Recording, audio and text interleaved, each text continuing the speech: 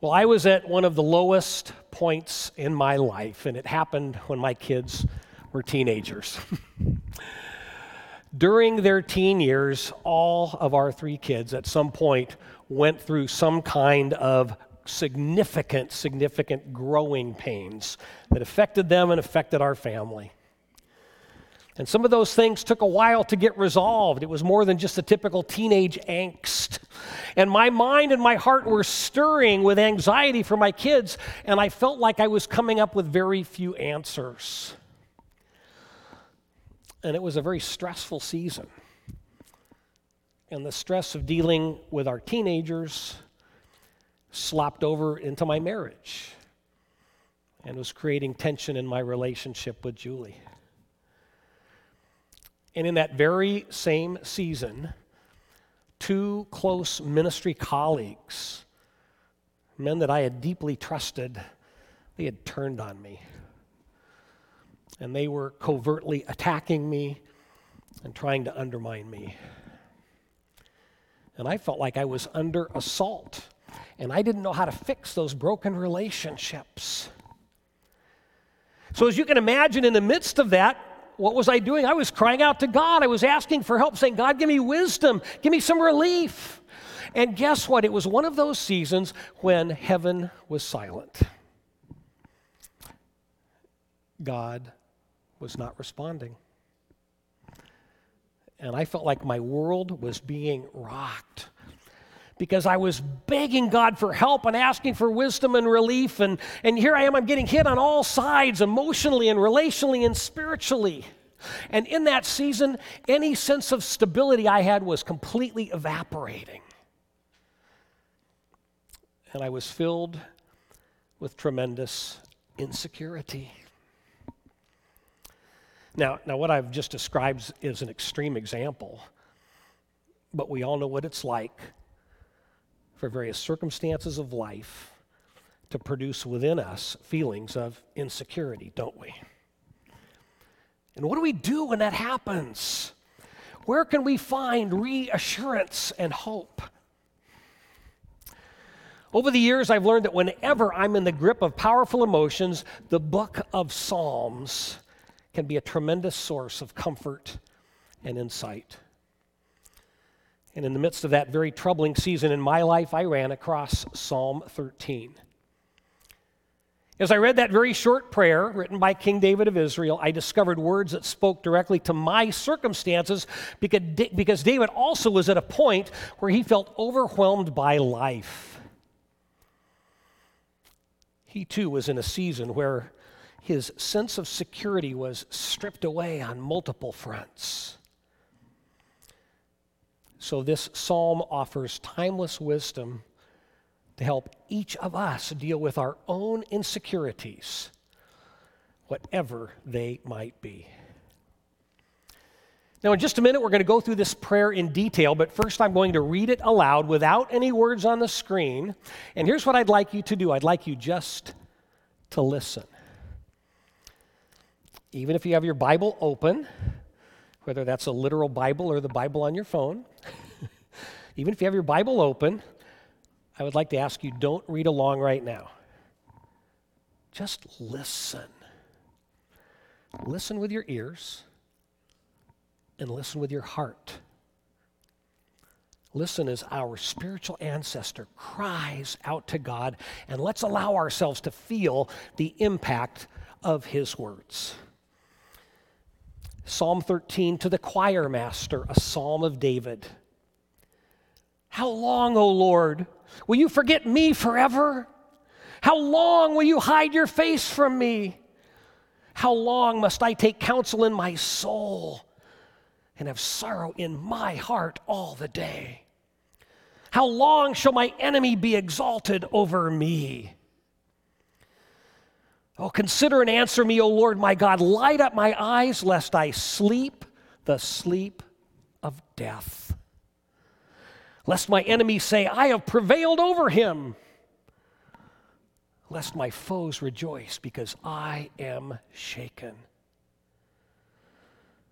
Oh, but I have trusted in your steadfast love.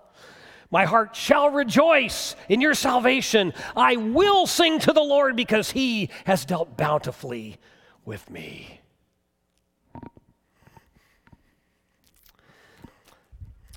Well, once again, we have a psalm here that was transformed into a worship song for the people of God. To the choir master, a psalm of David.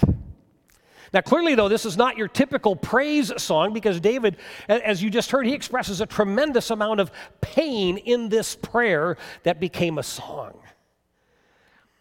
I think it's a reminder that at times it's good to sing about our hurts and not just our joys. And there's times when it's good for us to come together as God's people and sing about our hurts together, to cry out to God together, to remind us that we all deal with the same kind of stuff. None of us is in this journey alone. Now, sometimes when David is describing problems and difficult circumstances, we know what's driving it, but we, in this case, don't know what caused him to write these particular words.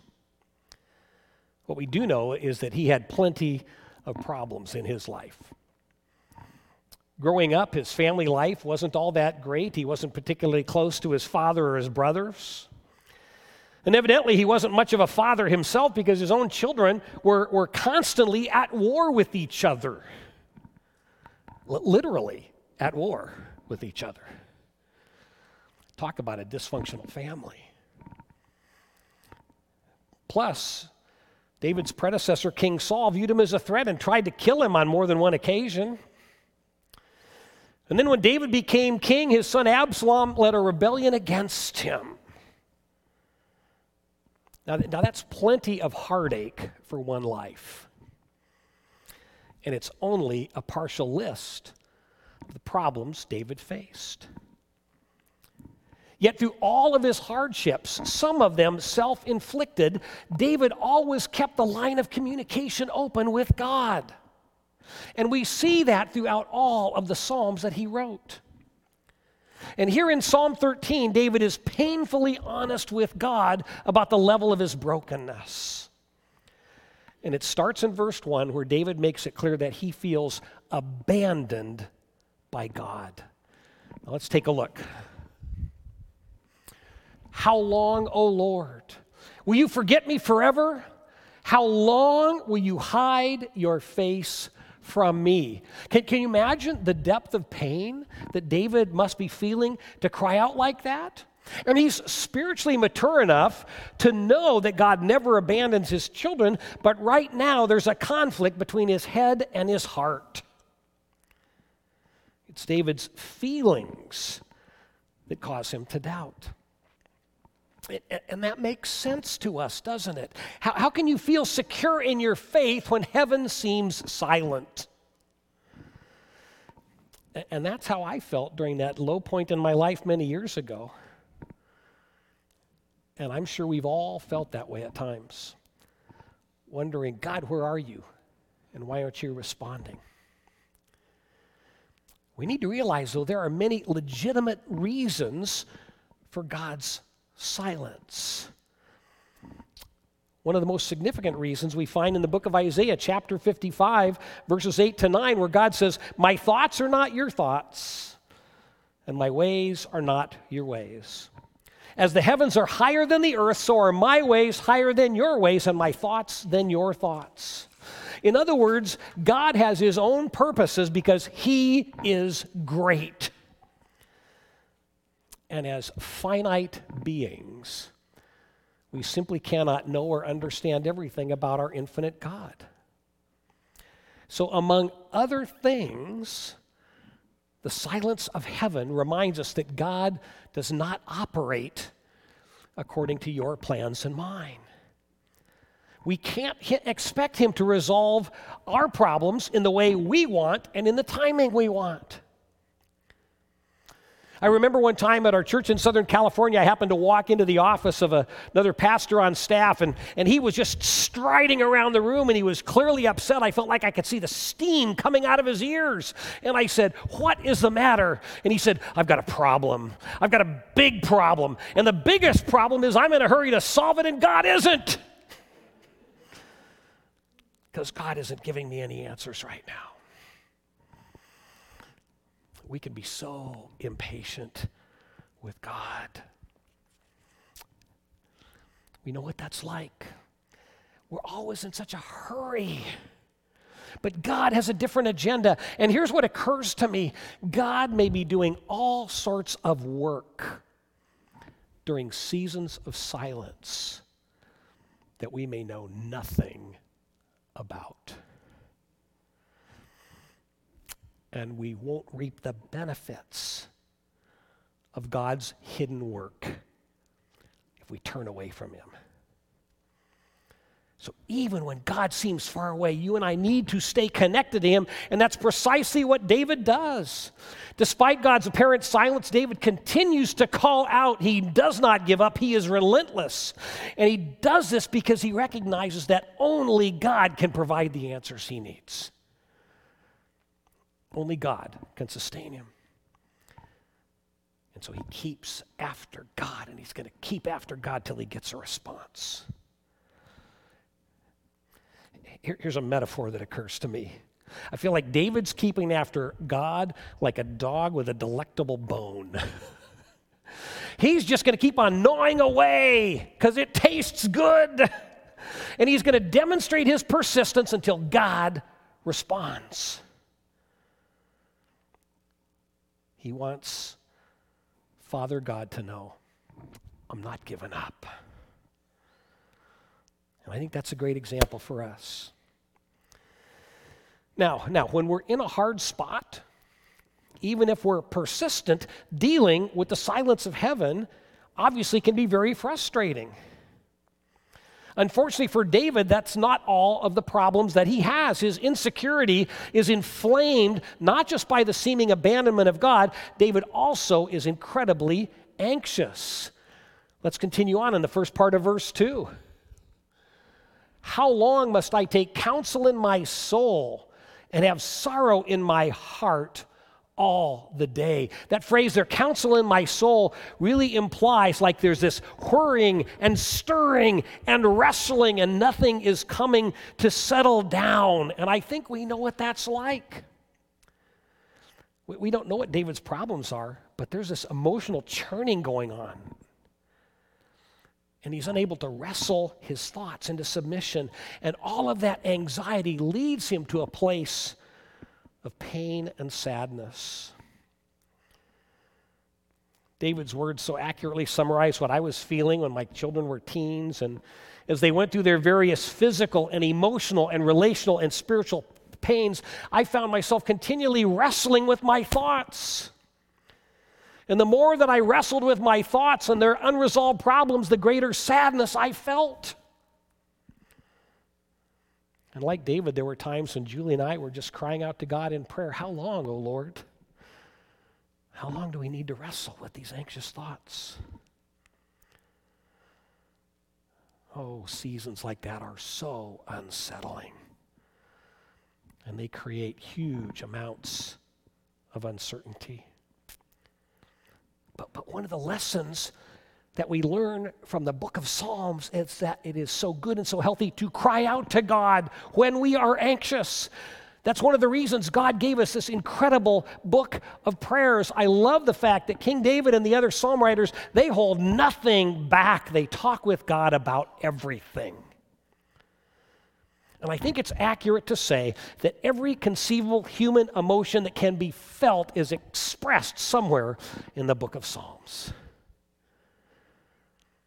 God gave us this book to meet us at our points of deep emotional need and to encourage us and show us how to respond.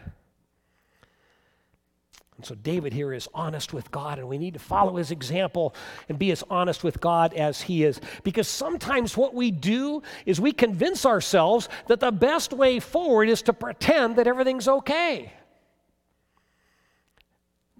I've met numerous Christians, some Christians who I've known for years. And through talking with them, it's like they've never had a problem. Because life is all peace, love, and Jesus.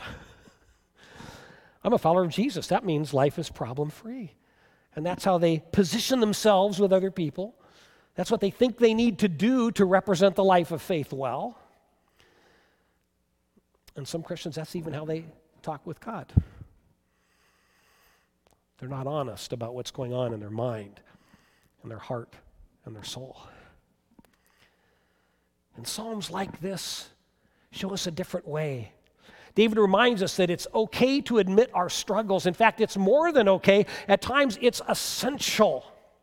Because here's what I believe. I believe that God values our honesty with Him and with each other. That's why the Bible says, confess your sins to one another. And when we pretend, it just creates this barrier that God then has to break through in order to heal our souls. So David models something powerful for us here. He strips away all pretense and he continues to pour out his heart to God. And he does it because he's facing a lot of challenges, abandonment and anxiety. But he's not yet done reciting his litany of woes because along with everything else, he's got some enemy who at this moment seems to have the upper hand. So in addition to everything else, David feels as if he is under assault. Let's continue on. How long shall my enemy be exalted over me? Consider and answer me, O Lord my God. Light up my eyes, lest I sleep the sleep of death. Lest my enemies say, I prevailed over him. Lest my foes rejoice, because I am shaken. Now, we don't know who this particular enemy is, but David clearly feels that his life is at risk. I've never been in that situation, but it occurs to me that if you feel like another person is trying to kill you, it probably leads to just a little bit of insecurity. I can't imagine it would be peaceful to go through each day feeling like you got to watch your back, wondering when the next attack might take place. Hopefully you and I don't fear for our lives, and hopefully most of us don't face physical threats, but we do know what it's like to be verbally assaulted, don't we?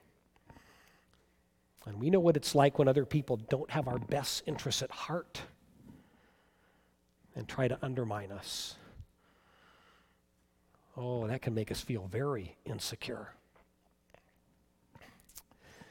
David's words here capture my own feelings during that time when a couple of my ministry colleagues were trying to sabotage me. How could God let that happen? How long would it go on? Could they undermine me to the point where I might lose my job? And how could I ever resolve this? In moments like that, when we're under assault, what can we do except cry out to God in the midst of our anguish? And just think about all of these situations that David is experiencing. Even just one of them would be bad enough, but he's facing like this triple dose of brokenness. Spiritual, emotional, and relational insecurity. And he's cried out to God honestly and expressed his hurt and his pain, and that's all good. But how can he move forward? How can he move beyond his pain and experience some kind of hope when God is silent and the problems are unresolved? Here's what really challenged me when I first read this psalm so many years ago in the midst of my own season of difficulty, because what David writes next is incredibly powerful, and I think it points the way forward for any of us when we feel overwhelmed by insecurity. And that's because David responds to his circumstances by doing something that almost seems counterintuitive. He affirms God's faithfulness. Let's take a look at the last two verses. But I have trusted in your steadfast love. My heart shall rejoice in your salvation. I will sing to the Lord because he has dealt bountifully with me. You ever try to bargain with God? God, if you do this for me, then I'll be faithful. If you give me what I want, then I'll sing your praises. David doesn't do that. He doesn't make his trust in God conditional, and he doesn't try to bargain with God, because that's not the way faith works. Because of David's faith, he affirms his trust in God before he gets the answers he wants. He praises God before his circumstances are resolved. Now, how in the world can he do that? It's because of something profound, what David calls God's steadfast love, mentioned in verse 5. Now, that phrase, steadfast love, is a translation of a Hebrew word, hesed. Hesed. And that is a rich, rich word that appears 240 times in the Old Testament. It is such a deep and complex word that it only can be described in English with multiple adjectives. Hesed means a love that is strong, gracious, merciful, kind, loyal, and long-suffering. I could probably add a few more adjectives. God's steadfast love is a love we can count on. And that's why David always can trust God. God's unfailing love puts up with just about anything and everything, and he never, ever, ever stops loving his children. And so even in this moment when David is low and God is silent, he can write these amazing words. I will sing to the Lord because he's dealt bountifully with me. And I'd like us to think for a moment about the tenses of those words. I will praise God, present tense, because of what God has done in the past. See, past tense. In other words, even in moments of great insecurity, David can praise God because the Lord has proven his love and faithfulness in the past, and that's because his love is hesed.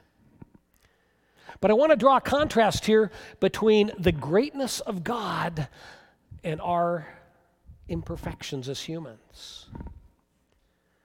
Because when it comes to human beings and our plans and our institutions and our processes, what happened in the past is not necessarily a guarantee of the future. Here's an example.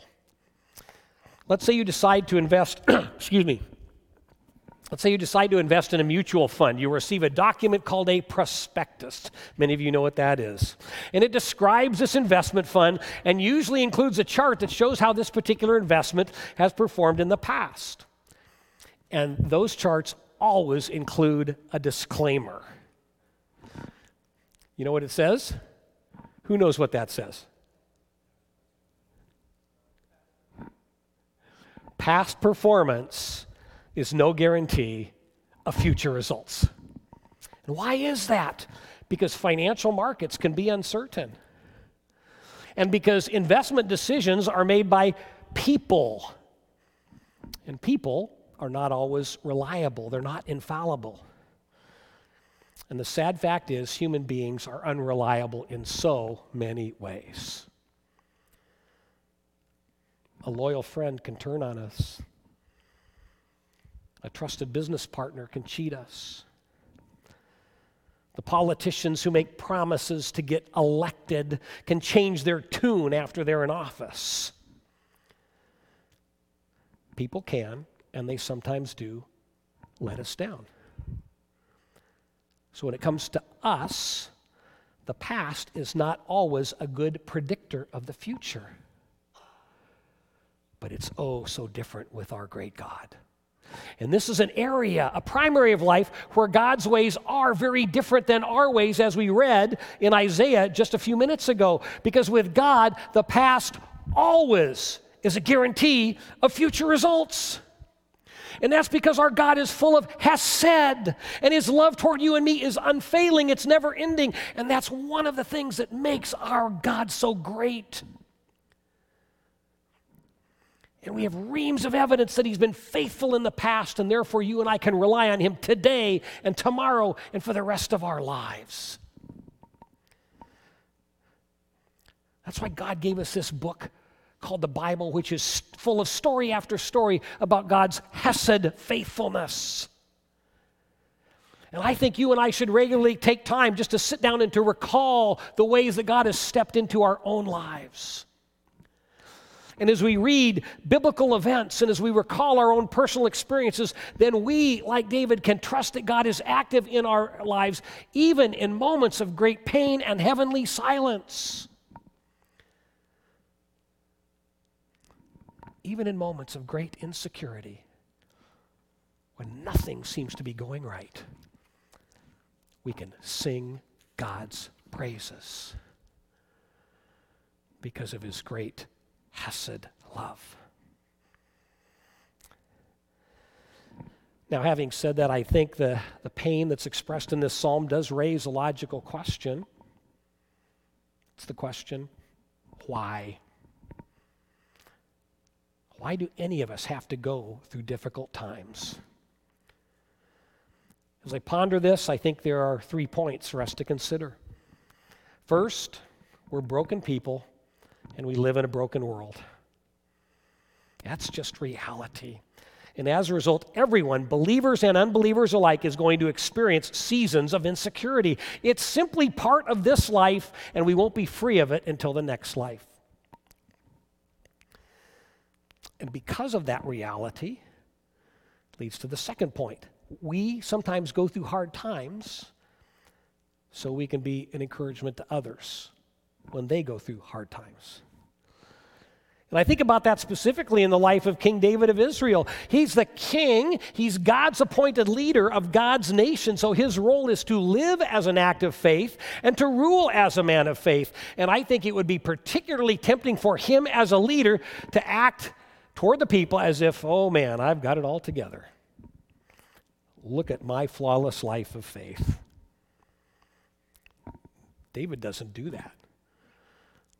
And I marvel at the fact that not only does he write this prayer where he describes all of his insecurity, he gives it to the choir director so everyone can sing these words. And why would David do that? It's because he wants people to know that even their godly king struggles. Their hand-picked king, picked by God, struggles with questions and doubts. And I think David wants God's people to know that it's not a lack of faith to feel such things. It's not a lack of faith to express such things to God. It's only a lack of faith when we allow our doubts and questions and struggles to drive us away from God. And so in moments of insecurity, the way for you and I to demonstrate our faith is to persistently call out to God and to praise him and worship him, trusting that he is at work even when we're clueless. And that's what David does. And here's what I think. I think there's a leadership lesson here. I think that when he bears his soul to God's people, he's being a great leader and a great role model of faith.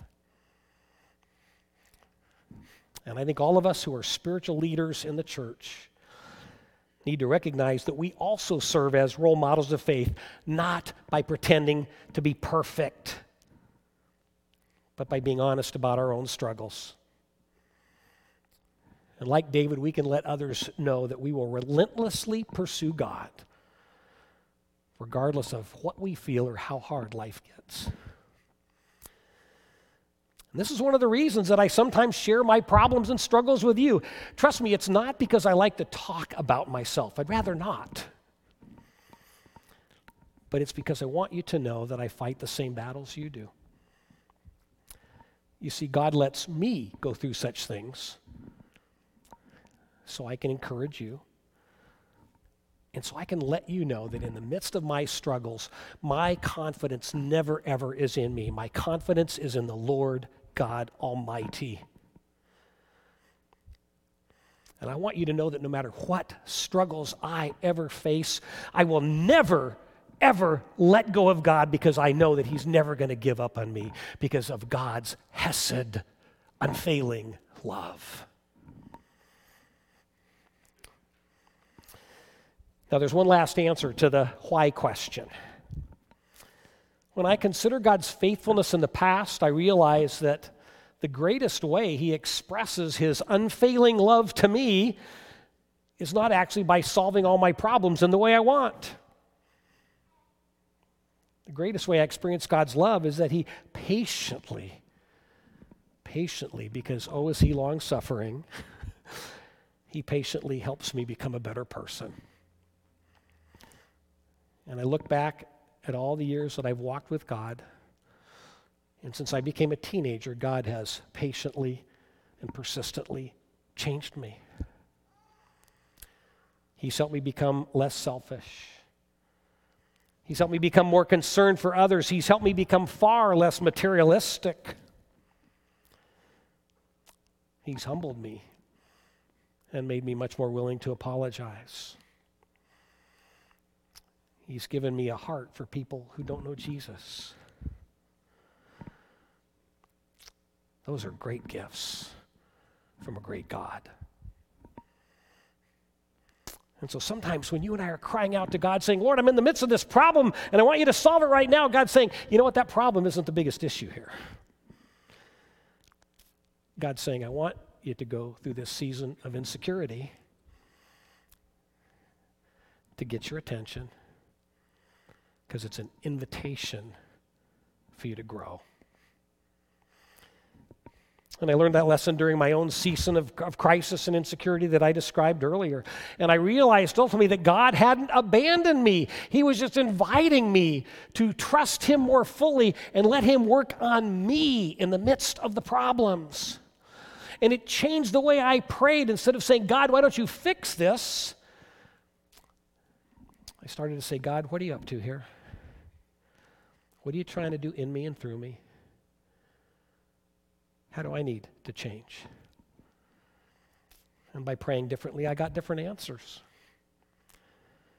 So He prompted me to change the way that I interacted with my teenagers, which greatly reduced my anxiety and theirs as they worked through their issues. They didn't get the solutions any faster, but we all got there in a lot better way.